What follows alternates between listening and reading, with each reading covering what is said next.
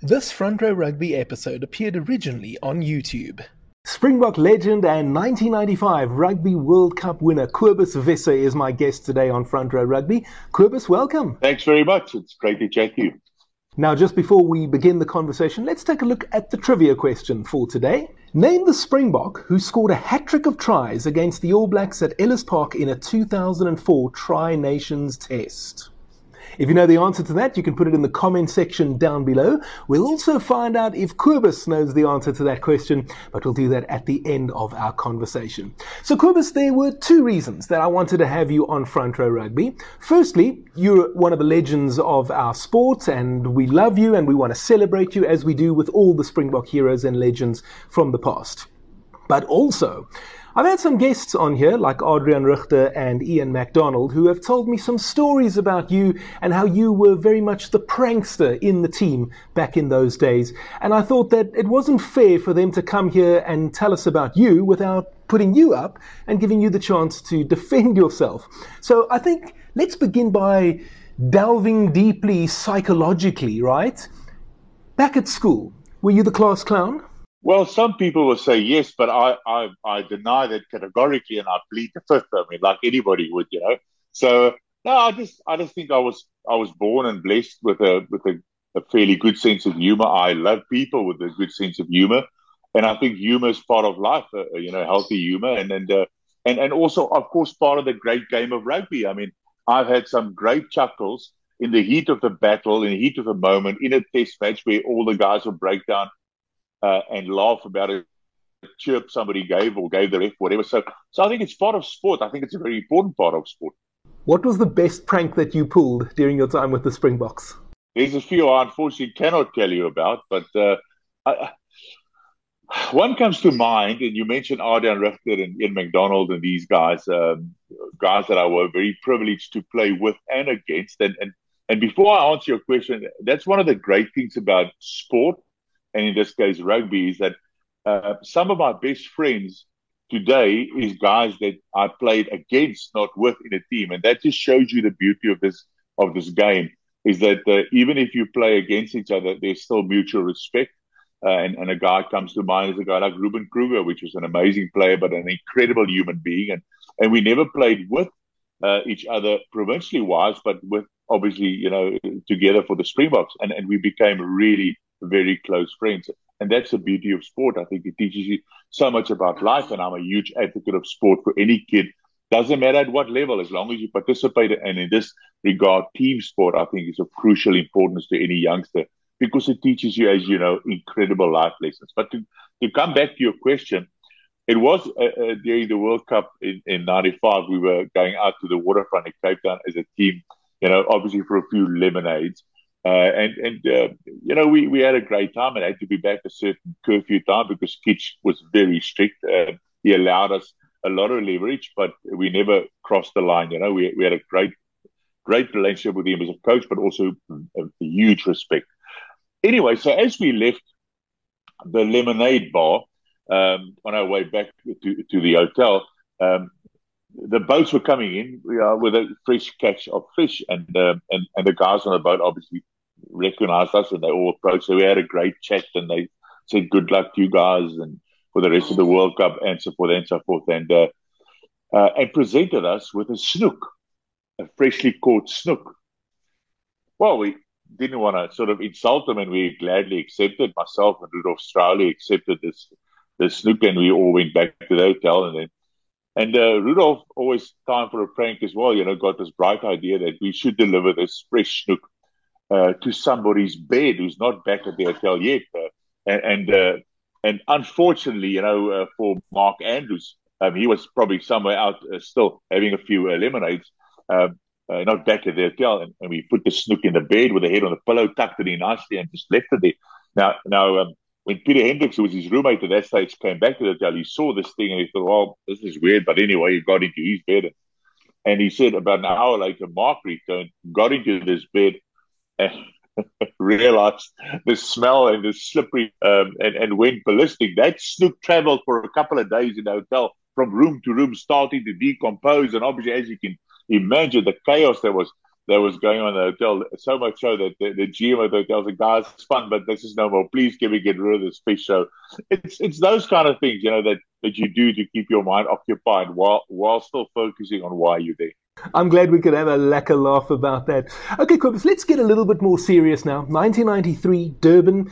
You're about to make your test debut for the Springboks against France. Olivier Roumar was going to be one of your direct opponents that day. How nervous were you? Look, it's obviously, Peter, as you know, that's every young boy's dream is to play for South Africa, and that's what you work towards. And yeah, against the French, I know the French quite well. I played there as a student in a town called Strasbourg with Dion Oosthuizen for about 7 months. We lived there, and then later in Carcassonne, which is near Toulouse. So I quite knew at that stage the French way of life and the way they play rugby. They're a very emotional group of people. I always say they cry when they win, they cry when they lose, they cry the whole bloody time. But they play emotional rugby, that's what makes them so dangerous. So it was quite unique for me to make my debut against the French, and as you say, in Durban, with the likes of far more experience. Oaks like Uli Schmid was on the side, and Rudy Versaghi was my teammate, Nas Botha, all these guys. So it was a good Springbok side, but we were just back from isolation, so we had a tour to Australia the previous year, which was sort of a mixed reaction and so forth. It was a big day. It's a massive day because, all you realize sitting there before and running onto the field for your debut, you think, well, this is what I was dreaming about since I was a kid. This is what I sacrificed, worked hard for and so forth. But then the nerves start kicking in. You don't want to disappoint yourself. You don't want to disappoint your team. You don't want to disappoint what you're wearing, because I've always sat in the change room for every game I was privileged to play for South Africa and looked at the jersey, and then a little voice speaks in your mind and says, don't disappoint every Oak who wore that same jersey before you for the last 100-odd years. Talk about pressure, but that's the beauty of it. That's the rich tradition, and that's the way it should be. You must always remember to hand over that jersey to the next guy in better condition, in better shape than the previous players that build up to that alongside with you. Why do you think it took another 2 years before you played a test again? Well, I can answer you twofold. I was actually dropped after my debut. We had a coach by the name of John Williams who had other ideas. I wasn't good enough according to him, and he rather picked some players who played at that stage for the Northern Transvaal B side. But let's leave it there. He probably had his reasons, but it just obviously very disappointing. And just, I said to myself, look, this is life, it's up to you to prove him wrong, which thankfully it happened later. So, yeah, it hurt at the time. It does hurt, and it did hurt, but maybe he did me a favor, to get back into it. And I take no credit whatsoever, Thank the good Lord for the opportunity to keep on playing, to be motivated, to play with other players, to meet people like Kitch Christie that crossed our path at the Lions, and the players that I played with. And I can mention a lot of them, and the players that I played against. I give them all the credit and the great game of rugby. I was very fortunate, very blessed to have met these people at the right time. And when Kitch joined us, we were very up and down, irregular Transvaal side. And he started building a group of players, which would become the core of a world champion side later on. And we had such an incredible time together. So, yeah, I was, after the first misfortune, I was very blessed. And you were back in the team on the eve of the Rugby World Cup in 1995 to take on Western Samoa, as they were still called in those days. By making that starting 15, how confident were you of making the World Cup squad? Look, at that stage, the Lions side was probably the best provincial side in world rugby. We won everything, as you would recall, that year, which has never been done before. We won the Yardley Gold evening night series. We won the Currie, and we won the Super title. So that's been the pattern always for any World Cup team that won a World Cup. You will go back in history and see that always, and it's all logical, makes up the core of the group. And that's exactly what Kitch did. He built a really great side. We had a phenomenal side, but we had a side that was very level-headed. We worked exceptionally hard. We had guys involved in the Lions, like Ray Moore, who's probably the best and most fanatical fitness guru I've ever seen. I love Ray to bits. He was an incredible player. He's an incredible coach. But one thing, when he got that look, and we as a tight forwards never liked that look, because when he got that look in Peter in his eyes, we ran until we spat blood, to say the least. But we were incredibly fit. We were probably the fittest side in world rugby at that stage. And the team just became unbelievable friends. And he started building a core on that provincial side, as you said, from 93 to 94. And then eventually 95 was the core of this squad, which thankfully, and thank God, brought the bacon home, as the guys would say. And I was fortunate and blessed to be part of that group. You didn't play in the opening match of the tournament against Australia, but then you did come in for the second fixture. That was against Romania, also at Newlands in Cape Town. Adrian Richter was on this show a couple of episodes ago. I'll put a link to that over here. And he commented on how difficult it was to play against Romania because they don't really play structured rugby, and that it's difficult to combat them. What would you say? It is, but just to go back, you mentioned the Samoan test, which we beat them convincingly. We played great rugby at Ellis Park. And to this day, my favorite rugby ground in the world, a packed Ellis Park, is so intimidating. It's for the opponents, but so supporting for the home side of green and gold and the fanatical people sitting there. It's just an incredible venue for rugby, and very friendly towards not only the Lions side, but also the national side when we play there. But I was in great form. I expected to play the opening game against the defending world champions at that stage, which was Australia in Newlands, as you mentioned. But I didn't make the side. I made the bench. I was disappointed, but I thought, well, I've been here before. I'm gonna just fight back, and then played every game until the final after that. So, but the competition was really great in this squad, but also very healthy, because everybody know the guy in form is going to play. It's about the team and about certain choices, as you saw later on, which some people frowned about that Kitch made, but in the end had this plan and it worked out. And sometimes it didn't make sense. But let me tell you one thing, the guys bought into it. They believed in it. They supported each other. That's why we were such an incredibly close family. And I believe that contributed to the success. But going back to Romania, Adrian was exactly spot on. It was a tough game. It was one of those bruising battles. It wasn't spectacular, but we had to grind it out. The Romanians probably didn't have the skills, but they had the heart, they had the guts. They were like new kids on the block. I remember they arrived in Cape Town with no sponsor. They probably had no kit bags, nothing. And then Morne du Plessis and the rest of the squad, we decided, but after we played these guys, they loved the game so much they could hardly or barely speak proper English, but they were so committed to the game and passionate. And as I said, we had to fight a big fight to win this game and keep it, win our pool. But we spoke to some of the sponsors. We then gave them a whole kit, the whole team, and those guys were crying. They were so grateful, and again proved their love for the game and so forth. But it was a tough one. That's where it started, our journey towards the final. Yeah, and I recall very clearly, Kitch, right in the beginning, there's two ways. There's a high road and there's a low road that we can go to a possible final. And we looked at this high road and we looked at this low road, who we possibly can play. And we said, we're going to take the high road because we don't want to come across the All Blacks, which was the favorite at that stage, on our way to the final. We'll rather get them in a final, which maybe sound arrogant at this stage, but that was really the way we spoke, and we sort of could plot our way, take the high road, and then rather play an All Black team, which is a dream final. Very little did we know, at Ellis Park in South Africa, in front of our own crowd. That's a dream final for any guy in the green and gold, and for the All Blacks. We're going to talk about that final in just a moment. But before that, there was a semi-final against France in Durban. And I think it's fair to say that the conditions that day were atrocious. We know that Louis Lake did everything in his power to make sure that the match did go ahead.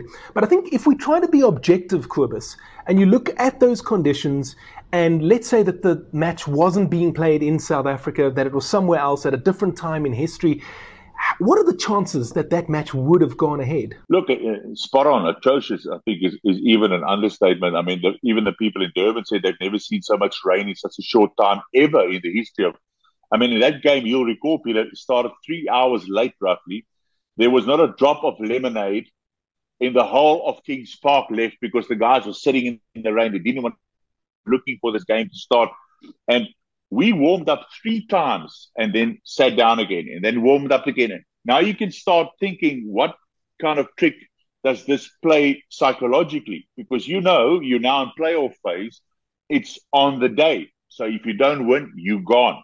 And then there's talk about, well, probably the game might not take place because of the danger of the water levels on the field. So if there was any doubt about the Type 5 being good swimmers, it was washed away, excuse my pun, that day, because the Type 5, we had to swim.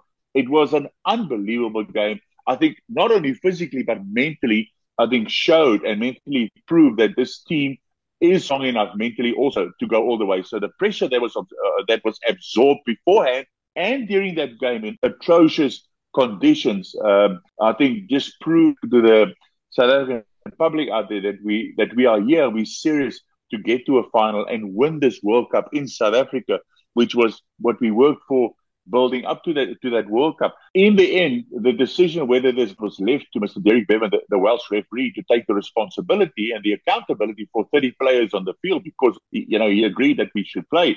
Because if that game didn't take part, we would have been out of the World Cup on a technicality. Thank you, Mr. Bevan, for giving us a bit of a hand. In the week leading up to the final, what would you say was the difference between nerves and confidence? I firmly believe, and I believe this is the thing in sport and in business and in life, that success breeds confidence. So the more successful you are, the more your confidence will grow. But you must remember, I also believe it's a very thin line between arrogance and confidence. And it's a trick to be on that line the whole time. And we knew that we were good enough at that stage, that we deserved to be in the final. But we were, again, getting to a final. The media said it's wonderful, it's great. Nobody really gave us a chance because we were so long out of international rugby that we will get to a final, let alone against the old enemy, the All Blacks, and let alone against the hot favourites, the All Blacks. So if we don't win the final, this is the way they play to get to a final. But again, saying this without sounding arrogant, that's not how we saw it. I mean, we made a pledge to each other way before the World Cup started that all the months and years we sacrificed and the effort we put in, it's a kiss, but who the hell wants it? So why bother going all the way? You've got to win a final if you get to it, if you get the opportunity. Yeah, I've got great respect for England and the Wallabies and playing the French and the Irish, and those are test matches and those are very important. But from a South African Springbok point of view, there's no doubt that the ultimate test has always been for us to play the All Blacks. And I know they feel exactly the same. Sean Fitzpatrick said to me once, we do not regard ourselves as true All Blacks if we haven't played South Africa. And it's always been that rivalry between our countries. Now, in the final itself, there was a very interesting exchange that took place during the All Blacks Haka. These days, we see teams standing on their 10-meter line. The All Blacks are on their 10-meter line almost when the Haka takes place. And in between, you only have TV cameras and photographers. But you guys were on the halfway line, and you actually stepped forward to challenge them back. So much so that by the time Jonah Lomu jumped, you were actually in his face. Who came up with that idea? Peter, yeah, the Haka is, in my opinion, one of the most important parts of world rugby. It's something I personally have always liked, watching it, seeing the All Blacks doing the Haka. I think it's an important part of world rugby. And I think one should face the Haka. It is disrespectful, in my opinion, not to face the Haka. I know it means a hell of a lot to the All Blacks and to the Kiwis. So, yeah, there was a lot of talk before the final. What are we going to do? Are we going to face the Haka? And we decided as a team, we don't fear the Haka. We will show respect by facing them and as close as possible. Then it just sort of evolved from there. You know, the All Blacks saw that we were up for the battle, and they started moving closer. They were also fired up. Of course, it's a World Cup final, and we ended up eyeballing each other as close as you saw. So it was quite an experience, but I think it was all part of the hype of the final and contributed to a great final. Now, I've actually watched that final back a few times over the years, and except for maybe 2 times in the first 20 minutes or so, where the All Blacks broke through a first-time tackle, I don't think that South Africa at any stage in that match looked uncomfortable. In fact, if anything, I think that the final scoreline flattered the All Blacks. The fact that it went to extra time flattered the Kiwis. I'd like to know, playing in that match, did you feel that you guys were in control?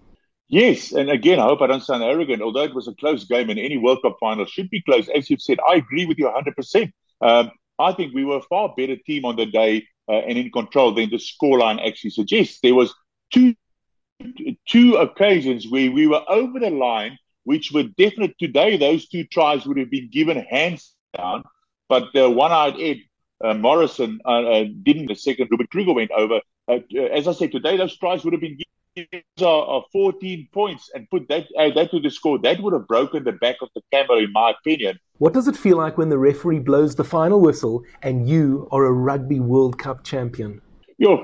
I've been asked that question probably 100,000 times. I can answer it in 100,000 different ways, Peter, but it's like Table Mountain was lifted off my shoulders and the rest of the team. The pressure, the expectation, the hard work, the commitment, the sacrifice in that very moment was all worthwhile. And you forget about all the pain, all the knocks, all the disappointments.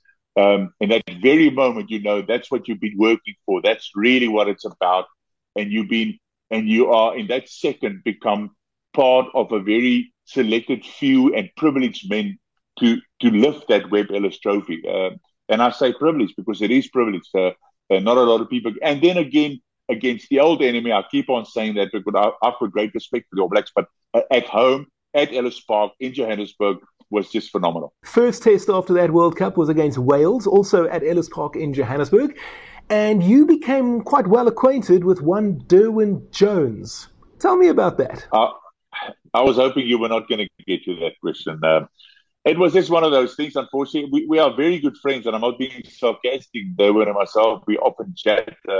It was just one of those things, heat of the moment. I'm not proud of it, but it just happens. And unfortunately, did that day. And I wasn't sent off, but I was fined afterwards. It was the first professional fine of the professional era. And about a year later, Andre Markgraaff had become the Springbok coach, and he dropped quite a bombshell by omitting Francois Pienaar from the touring squad for that end-of-year tour to Argentina, France, and Wales. We actually became the first team in about a decade, I think, to win a test series in France. I'd like to hear from you how it was that the team was able to move forward from such a bombshell like Francois being dropped to seemingly becoming quite a happy unit. I think it was also a great group of players. Again, the core coming from the World Cup winning squad from Kitchen.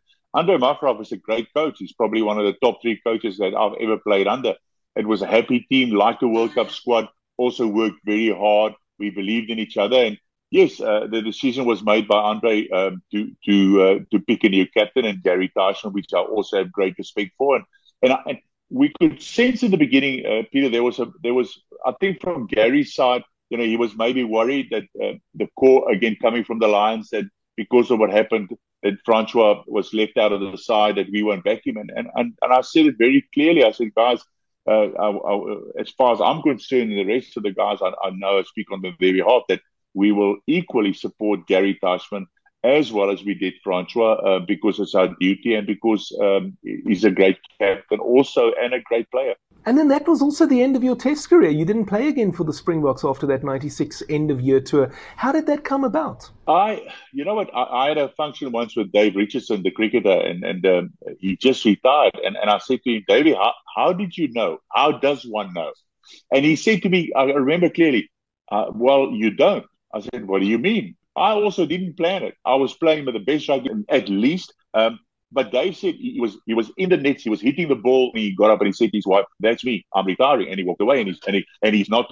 It was the right decision. With me, it was exactly the same. I have been so immensely blessed. I've reached every goal I wanted to reach or could reach in rugby. It's time for me to move on to something else. And although I said earlier I could have played 2 or 3 years more, it was the right decision. And again, I look back with fond memories that I made the right decision at the right time. Okay, Kobus, we're going to take another look at that trivia question again from earlier. Name the Springbok who scored a hat-trick of tries against the All Blacks at Ellis Park in a 2004 Tri-Nations Test. Do you know the answer, Kobus? I do, because he's from my alma mater, Paul Jim. It's Marie Joubert. Yes, well done. Congratulations. A great day for the old school and a great day for the Springboks, who went on to win the Tri-Nations that year as well. Kobus, thank you so much for your time. It really was lovely having you on Front Row Rugby today, and I hope that we can have you on again in the future. Anytime. Thanks for asking me, Peter. I really enjoyed it, and well done with the great show you're putting up. I hope you have some great more guests talking to you, but thanks again. Last time on Front Row Rugby, Ollie Leroux was my guest. You can go and have a look at that video. It's appearing on your screen right now. Next time, we'll have Heinrich Rogers here. This Front Row Rugby episode appeared originally on YouTube. If you enjoyed this content, please consider subscribing and sharing with your friends. See you next time.